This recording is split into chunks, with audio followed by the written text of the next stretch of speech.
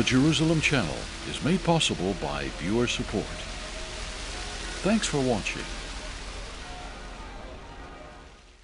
Beloved, I wish above all things that thou mayest prosper and be in health, even as thy soul prospereth. That's a remarkable prayer found in the tiny third letter of John. I'm quoting verse 2 of the King James Version in the New Testament from this third epistle of John. This is the Apostle John writing to a friend named Gaius. And we know from his epistles that John was an affectionate person. He wrote so much about love, and he was especially close to the Lord Jesus. John stood at the cross, and it was to John that Jesus entrusted the safekeeping of his mother Mary. And we learn from John's prayer that Jesus' closest disciple was one who believed deeply in divine, spiritual, and physical health. So what exactly did John have to say about this?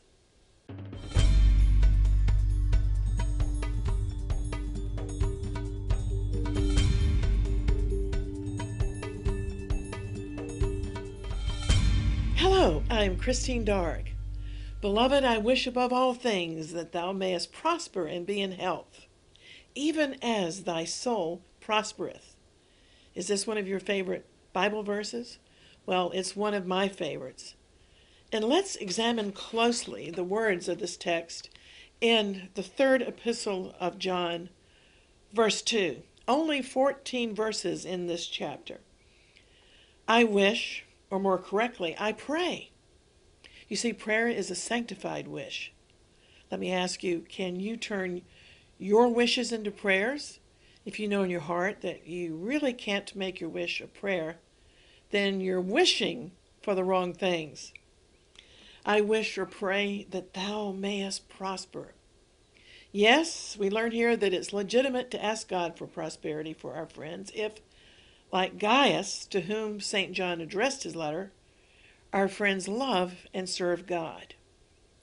From this little one-chapter epistle, we learn some qualities about Gaius: that he walked in truth, he walked in love, and he practiced hospitality. And hospitality is a big thing according to Bible standards. And that you may be in health. Here in this verse, we can rejoice that health is considered necessary to the enjoyment of life and prosperity, even as thy soul prospereth. Now this is amazing. John congratulates his friend for his soul prosperity. You see, there is a relationship between soul prosperity and outward prosperity.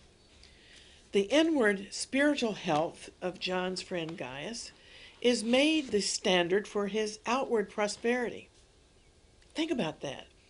Dare we pray the same way for many of our friends? Dare we pray this prayer for ourselves? And what would be the result if such a prayer were answered? In other words, do you want me to pray that your outward health would be on the same par as your inward health? Well, that's great if you are spiritually strong, but if the truth be known, what if you're spiritually feeble? Then, according to the standards of John's prayer here, you would be physically feeble. Think for a minute about the symptoms of bad health and how these symptoms correspond to spiritual illness. For example, a loss of physical appetite would correspond in the spiritual world to having no spiritual hunger for the things of God. A low body temperature would correspond to lukewarmness towards God, and so forth. The implication of this fascinating verse in 3 John 2 is that our physical life should ideally correspond to the health of our soul. Well, for years I had this verse framed in one of my offices, and I would meditate upon this verse, 3 John 2, to draw strength from it. And Bible teacher Derek Prince of blessed memory said this verse, 3 John verse 2, is a scripture that most believers really need to take to heart. For many years, Derek taught and lived in Jerusalem, and he was a true Bible scholar. And bless his heart, he not only taught on basic doctrine and how to pray, how to fast, how to be a biblical watchman upon the walls, and so forth. In his own way, he was a pioneer in understanding Hebrew roots. But Derek also did not neglect the healing ministry. I liked that so much about his ministry because his ministry was so well-rounded. Derek was faithful to pray for the sick, which is really unusual for a minister who specializes in the pulpit ministry like he did. Frankly, many ministers avoid praying for the sick and taking an active part in that aspect of the gospel, either because they haven't been called by the Lord to prepare themselves for such a ministry, because after all, the healing ministry is quite demanding, or they simply deem it to be too controversial. Really, I have to tell you that a lot of ministers, for them, the price is just too high to pursue the message of divine healing. Although many promises of healing are clearly revealed all throughout this Bible for anybody who will believe God's word and appropriate God's many promises of healing and divine health. Anyway, Derek Prince told us that when he first started to read 3 John 2 with the eyes of faith, the word simply knocked him out. Beloved, I wish above all things that thou mayest prosper and be in health, even as thy soul prospereth. But instantly, Derek said, his old prejudices and preconceptions rose up within him, and he thought to himself, this verse cannot be true. It's impossible. It can't mean what it plainly says. Now, let's be honest and admit that many of us have had the same thoughts about a lot of the Lord's plain promises in this book. But God says what he means and means what he says. You see, God is always saying to us, incline your ear to my words. Hear my word. Believe my word. Don't resist me and don't resist my word with your petty arguments, with your petty prejudices and your petty preconceptions. God says, don't try to reinvent my word with what you've been taught in seminaries and in churches. God says, bend that stiff neck of yours and let me teach you. Well, incline your ear is a Hebraism in the Bible, and it means to bend down, to humble oneself. In other words, to be teachable. Derek Prince used to say, an essential requirement for receiving healing through the Word of God is to lay down your preconceptions and prejudices against the healing ministry. We have to be willing to bend our stiff necks, to incline our ears and hearts, and to bend down. In other words, to become like little children in order to listen carefully to what God says. And this is important. We mustn't reject the clear word of God because it doesn't agree with what we think God should have said, or because we don't like the style of some healing preacher. God's a lot bigger than our limited understanding, and he's a lot bigger than all of our prejudices. Incline your ear and let him teach you how much he's willing to do for you. Because the Lord is a willing healer. Do you recall in the Gospels how a man with leprosy came to Jesus and begged him on his knees, saying, if you're willing, you can make me clean. But Jesus was indignant at the man's uncertainty of whether or not the Lord was willing. So Jesus reached out and touched the man and saying, I am willing, be clean. And immediately the leprosy left him. Well, our main text today is 3 John 2. Beloved, I wish above all things that thou mayest prosper and be in health, even as thy soul prospereth. This verse is concise but comprehensive, and it's the key verse of this little epistle. In this verse, we learn that it's okay, it's proper to pray for temporal blessings, because without good health and prosperity, we're simply unable to labor effectively for God. But this prayer, while it's concerned about prosperity in this lifetime, nevertheless contains a proportional thought that physical prosperity and health may be in proportion to the prosperity of a person's soul. Bible scholars infer that St. John regarded the transitory matters of prosperity and health as of great importance. For our own sake, for the sake of our families, and for the sake of the gospel, prosperity in life is desirable. Health, especially divine health, is one of the Lord's best gifts to us. The wording of the apostle seems to indicate that he was praying for his friend's physical health to be as strong as his spiritual health. Many people in the churches don't really think God wants us to be well. But here in this epistle, the Apostle John says it's a top priority in prayer for his beloved friend. The commentaries on this verse say that an ascetic and austere person like a hermit or a monk would be surprised that one of the greatest apostles should emphasize physical healing. But the better a person's health, the more thoroughly he can serve God. But it's true that the Lord sometimes allows sickness to discipline a rebel's heart. But a believer whose faith is firm and whose character is established should appreciate and advocate the blessing of a sound body and a robust constitution. Sickness and infirmities lessen the capacity for clear thinking, for strong resolve and activity to accomplish exploits for the Lord. While the health of the soul was surely important in the apostle's mind, nevertheless, he also prayed for bodily health to support a person's soul and spirit. So why can't we take this verse to heart? Why can't we take it and other healing promises in the Bible at face value?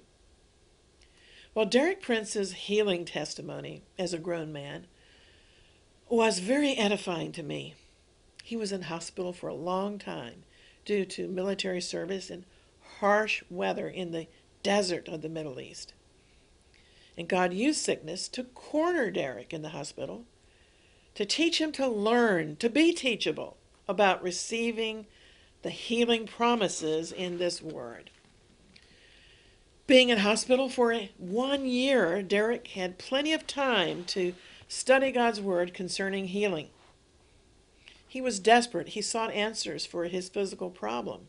His skin had broken down, and he read promises in his Bible about healing and prosperity.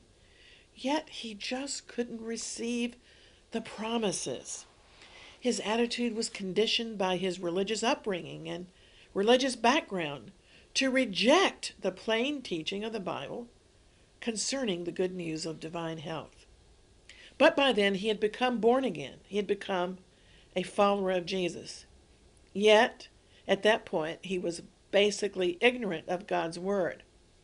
His religious background was from a tradition where Christianity was not associated with joy. He was brought up in so-called churchianity, to be a miserable person. But he rejected all of that, and now he found himself languishing in the hospital and wondering what was going on in his life. God will use such extremities to get our attention. At that time, Derek discovered God's medicine bottle in the Bible, in the marvelous instructions found in Proverbs chapter 4. It says, and I love these verses, "My son, attend to my words, incline thine ear unto my sayings. Let them not depart from thine eyes. Keep them in the midst of thine heart, for they are life unto those that find them, and health to all their flesh." That last part, health to all their flesh, caught Derek's attention because that wonderful promise not only covered the problem of his skin condition, but his entire body. God was promising him healing, but could he believe it? Could he receive it? Well, as he read the healing promises about health and strength, long life, prosperity, and so forth, he shook his head rather than inclining his ear to God's word. The verses just seemed too good to be true for this Cambridge-educated philosopher. He also tried to meditate upon one of my favorite verses in Psalm 103, which declares that God forgives all of our iniquities and heals all our diseases, so that our youth is renewed like the eagles. He responded to this straightforward verse by thinking, that's just impossible. But thankfully, God broke through because Derek was a seeker, and God spoke to Derek almost audibly that he must learn to incline his ear and be a pupil and let God be the teacher. So on his hospital bed, Derek got the revelation that he was refusing to let the Holy Spirit be his teacher. He was still clinging to his own preconceptions. He had to be willing to give up his prejudices against God's word and the healing ministry. And he learned an important principle that I'd like to pass on to you because it's so very important to me. That God's word will work for us only insofar as we will receive it. If we don't receive God's word like medicine to all our flesh, it simply can't do us any good. You see, this word is able to save your soul. It's able to heal your body and bring you many untold blessings, but only if you're willing to receive it with meekness. Derek, whom I always considered to be a sophisticated man, next received a rhema word. That's a living word from God. From James chapter 1, verse 21. I've never known anyone else to teach on this particular verse. But here in James 1:21, God was telling this sophisticated man, Derek Prince, to be meek and not to be naughty. The verse says, therefore, get rid of all moral filth and superfluous naughtiness, and receive with meekness the engrafted word, which is able to save your souls. God was telling Derek that he was being naughty. Well, what is naughtiness? Of course, we associate naughtiness with the behavior of an ill-mannered child, especially a willful brat. We often see a naughty child in a grocery store, sassing and arguing with its mother because it wants some treat or because it's not getting its own way. So God's saying that one of the types of behavior as believers that we have to give up is being willful and naughty. A naughty child talks back. It sasses. But God is telling us, pay attention to my words. Receive my word. Don't answer back with your willful, contrary thoughts. God says, when I tell you something, don't say, it can't be true. Don't say, this word can't possibly mean what it says. Let the Holy Spirit be your teacher. Don't answer back with your own opinion. That's a key. Derek Prince said we have to face the fact that many of us have mental and religious barriers when we read the Bible. Or to put it another way, we read the Bible through cultural filters. Therefore, we have to humble ourselves and say, Holy Spirit, teach me what this word really says. Well, Derek began an interesting practice during his recovery process. He began to bow his head over the Bible 3 times a day after meals, because that's how people normally take medicine, with their meals.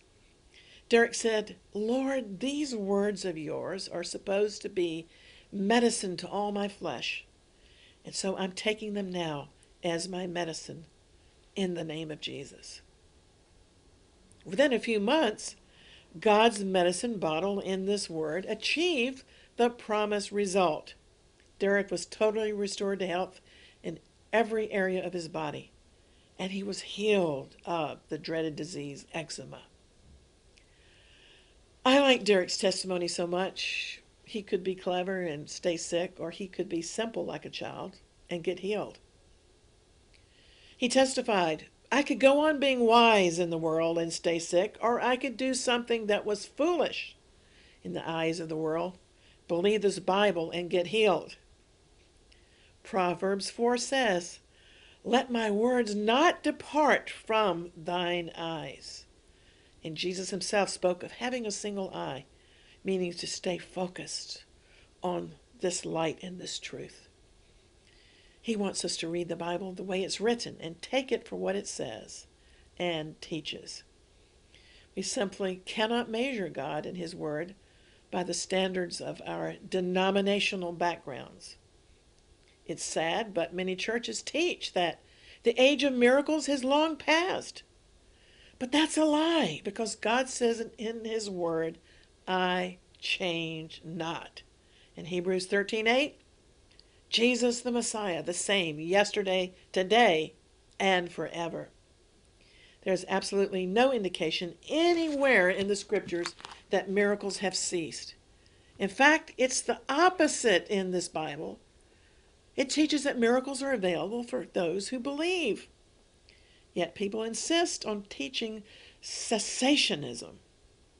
And then when we come under the influence of a preacher who says the day of miracles is gone, we develop a prejudice, an ungodly prejudice toward the Bible, and we run the risk of forfeiting its wonderful promises. May God deliver us from our ill-conceived prejudices and heresies. Let's not approach the Bible with erroneous thinking that the age of miracles is past. Because when you see a promise for a miracle clearly written in this word, you probably won't be able to grasp or receive it. And that would be tragic. Let's become teachable and believe everything this word says. So let's not quibble with God. To quibble with God is an indulgence, a temptation. God instructs us simply to attend to his words. That means when God speaks, he wants our attention. He doesn't want us multitasking, but listening and paying close attention to his instructions. That's why many times I'm tempted to read the Bible and have the news going in the background, but Jesus said to his disciples, take heed to what you hear and how you hear. God said in Exodus 15:26, when he gave the covenant of healing to Israel, if you will diligently hear and heed the voice of the Lord your God, and do what is right in his sight, give ear to his commandments, and keep all of his statutes, I will put none of the diseases on you which I have brought on the Egyptians. For I am the Lord your healer. In the vernacular, this would mean, I am the Lord your doctor. Did you notice the emphasis upon hearing and listening in this important foundational verse in Exodus 15:26? If you will diligently heed the voice of the Lord your God. The verbs here are to hear, to listen. And in the New Testament, we learn in Romans 10:17 that faith comes by hearing, and hearing by this word of God.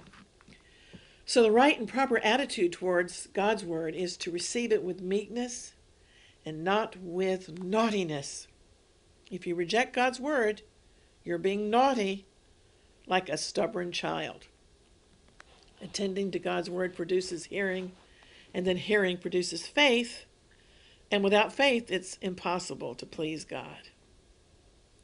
God will sometimes allow you to be sick, like what happened to Derek Prince, in order to learn to receive healing from him and from his word. If you have any problem today, I guarantee you your problem can be solved by the word of God. But you'll have to search this book to find the words of life that can help you.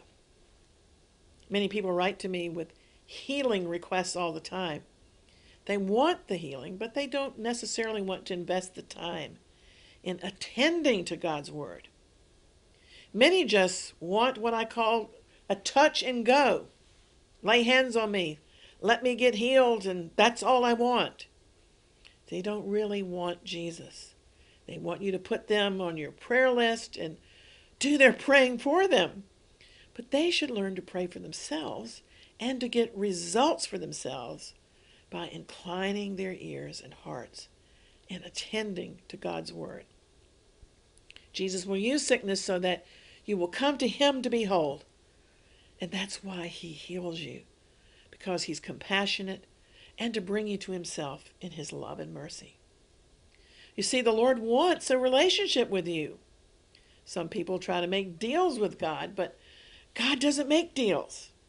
He's written the deal in this Bible. He says, I'm willing to forgive you and bring you into my kingdom if you will receive the healer, the Savior, Jesus the Lord, who died for you and gave himself for you. Amen. Well, let's bring this program to a conclusion by mentioning our text again, 3 John 2. It says, I pray you will prosper and be in health in the same measure that your soul prospers. Therefore, I encourage you to put the safekeeping of your eternal soul into the hands of the Savior, Jesus. Yeshua is his Hebrew name. The Bible promises that all who call upon his name shall be saved. And I invite you right now to put your hand on the place of pain or put your hand over your heart. And let's proclaim 1 Peter 2:24, that by the stripes of Jesus we were healed.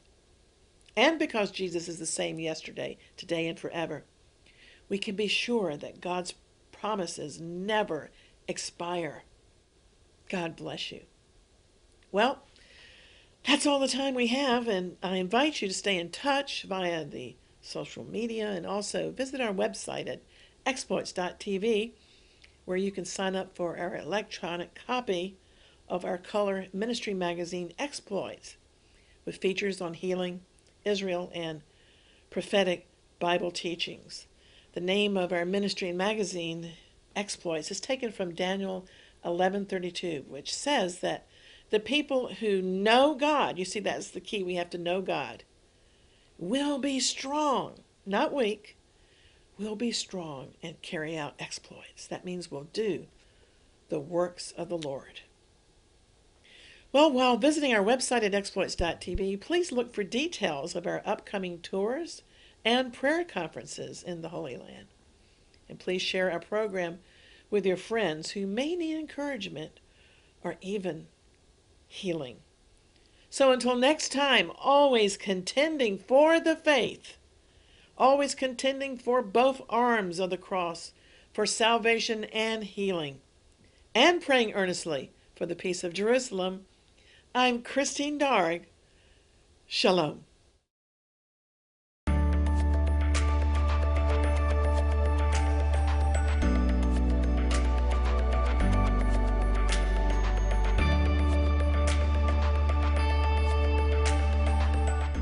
The Apostle Paul gave us the inspiring imagery of running a good race in life, much as these 3,000 participants in the annual Jerusalem Marathon. Lots of things are happening these days in Israel's ancient capital, and we're here with the Jerusalem Channel to keep you informed of the fast-paced events and news through our daily website updates and regular video reports and biblical teachings. To continue this viewer-supported ministry, we need your help. Please become a part of the Jerusalem Channel by donating. Just click the donate button on our website to give by credit or debit card. You can also donate by check to our U.S. address or our UK post office box. We're here to anticipate that one day soon we'll witness thousands running joyfully through the streets of the Holy City to welcome King Messiah